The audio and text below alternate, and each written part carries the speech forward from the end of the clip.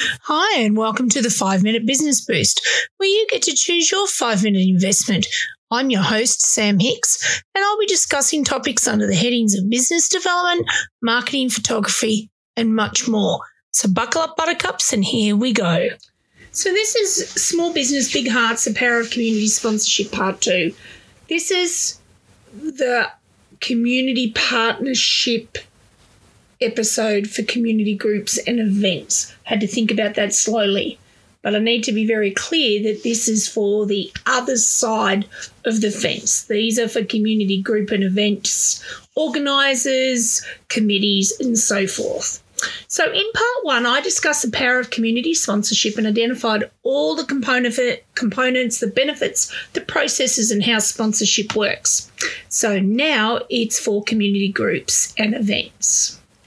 So I've been involved in both sides of the sponsorship landscape, and I have seen some shockers over the years, from forgotten logos to the wrong logos, upside down, back to front, wrong colour, wrong fonts, wrong name of business, no sponsorship thank yous, missed networking opportunities, and budget runovers. Oh, good grief. So embarrassing. Now, I'm not saying I'm perfect. I've made some foo-bars over the years, but you learn very quickly, especially when you're a volunteer, and especially when you're dealing with a business who has invested time or money or given in-kind contributions. Nothing worse than peeing local business off. You damage it for your event and everybody else's. So, when you run an event that you have sponsors involved, or you want to involve sponsors, you need to ensure you have the correct person handling this vital part of the event. So it might be somebody in charge of marketing, sponsors, community partnerships, etc. Give them a name, give them a bit of an outline of what they're doing, and let them run with it. For me, some of the practical drilling down components, they need to know their way around Microsoft Word, email, and potentially Canva. Why, you ask? Lists, communications, and artwork. Anywho, organising a successful community event requires more than just enthusiasm. It demands strategic collaboration. For local events and community groups seeking sponsorship from small businesses, the journey is quite an exciting one. It's marked by careful planning, effective communication, and a shared commitment for that whole community enrichment, bringing everybody together. So here's a little bit of a guide on how to attract sponsorship and foster meaningful partnerships. Number 1, understand your event's value proposition. Before reaching out to potential sponsors, it's crucial to have a clear understanding of what your event offers, to find your goals, your target audience, and the unique value it brings to the community. This clarity will be the foundation of your sponsorship pitch. One local event impressed me. They had worked out the economic value and visitor value it brought to the town. Now, even though it was an event that I didn't want to sponsor, there was something I think about a misalignment, the target market.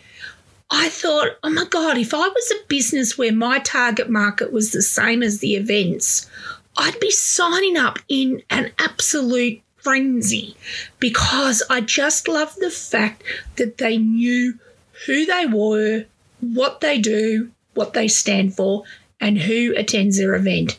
Very impressive. Number 2, crafting an irresistible sponsorship proposal.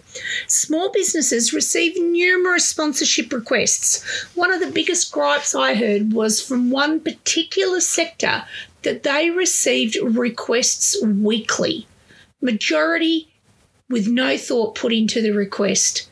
And there is a saying, refusal often offends. So your proposal needs to be stand outing amongst all of the others. You stand outing even a word, but you understand what I mean. It needs to stick its head up above everybody else so that business owner goes, wow, I want to be part of that.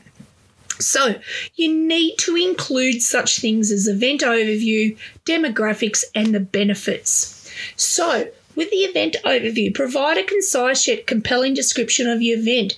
You might want to talk about some successes. You know, is it the second year the event's been running? Is it the 25th?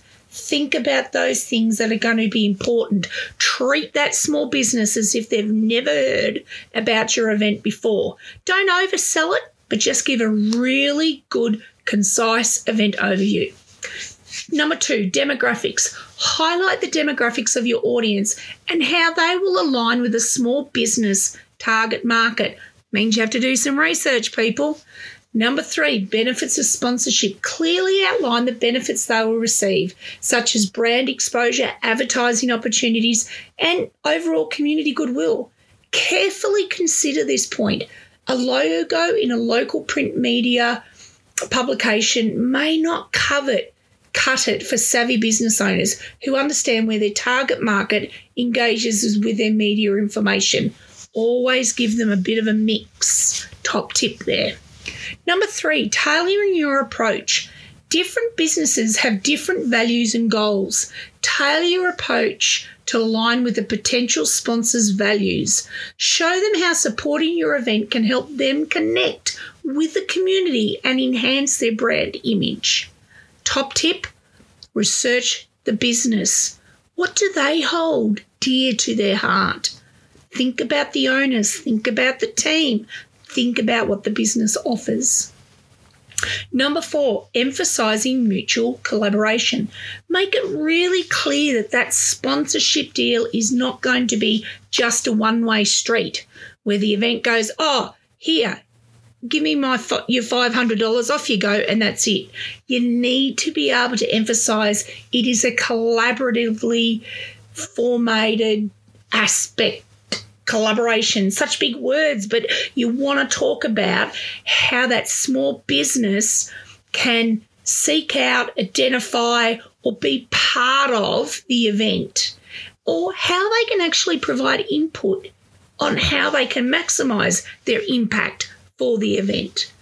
Brainstorm. Ideas only enhance the event. Think of value adds. Think outside the square, but think collaboration. The benefits of collaboration. Illustrate how the partnership is a win-win situation. Small businesses benefit from increased brand visibility, have a greater access to a local audience, and will have a positive association with the opportunity for that increased community engagement. So think about the benefits of that collaboration. It's also the networking. Meanwhile, your event receives crucial financial support and expertise. I've seen firsthand a sponsor who then became part of, down the track, a member of the not-for-profit board or a subcommittee. It was an awesome outcome for a small community to have an additional member to join the team. Why? Because the small business owner had a brilliant day out at the event, saw the benefits, ticked all the boxes and said, you know what, this is a quality group. I want to be part of it moving forward. Number 6, showcasing the event's reach. During the event, actively showcase the sponsor's contributions.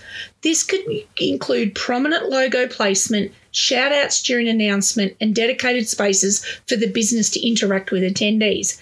Now, I know this may not be always possible because I'm doing a broad stroke across hundreds of different types of events and happenings, but think outside the square. Pull up banners, display vinyl banners, electronic notice boards, notes or acknowledgements in the program, or my favourite, a huge thank you board. People love to see their name up on a board with other like-minded sponsors. Number 7, post-event recognition. After the event, highlight the success of the collaboration. Share the metrics. Don't be scared of sharing the metrics. Share testimonials and any positive impact the small business had on the community as a collective. This not only serves as a thank you, but is also valuable feedback for the sponsor. It all gets on that return on investment. If you've got data doesn't lie. Number 8, the biggest one I think out of them all, saying thank you. Expressing gratitude is key to building long-term relationships. Send personalised thank you notes, share post-event reports, and public acknowledge their support through social media, newsletters, and any relevant channels. This is vital. So many times I don't see this done. Face palm in brackets, but you know what I mean. It's a little cringy. So, seeking feedback. Encourage open communication by seeking feedback from sponsors. Now, this is a top tip. Understand what worked well from their side of the fence and where there might be room for improvement, or even they've walked away from the event with a light bulb moment for a future event. And this information is invaluable for those future collaborations. And this can be as simple as an email or a survey via a tech company. I'm thinking SurveyMonkey, something like that. Building long-term relationships. Successful sponsorships are the beginning of a long-term relationship. Keep the lines of communication open, update sponsors on the impact of their support, and explore ways to collaborate on future events or initiatives. If you have an active social media platform and a sponsor, either past or current, showcases a milestone or an achievement, think about sharing that post and congratulate them, highlighting, of course, that they were past sponsors from a previous event. In the world of community events and small business sponsorships, collaboration is the key to creating lasting positive change. By approaching sponsorship strategically, events can secure the support they need while helping small businesses thrive and make a meaningful impact in their local communities. Together we build stronger, more vibrant towns and regional communities. Thanks for listening to the 5-Minute Business Boost. For more information, follow me on social media, sign up for my newsletter, or check out my website to see how we can work together to reach your small business goals. And remember, anything is possible, especially in northeast of Victoria. Till next time, cheerio.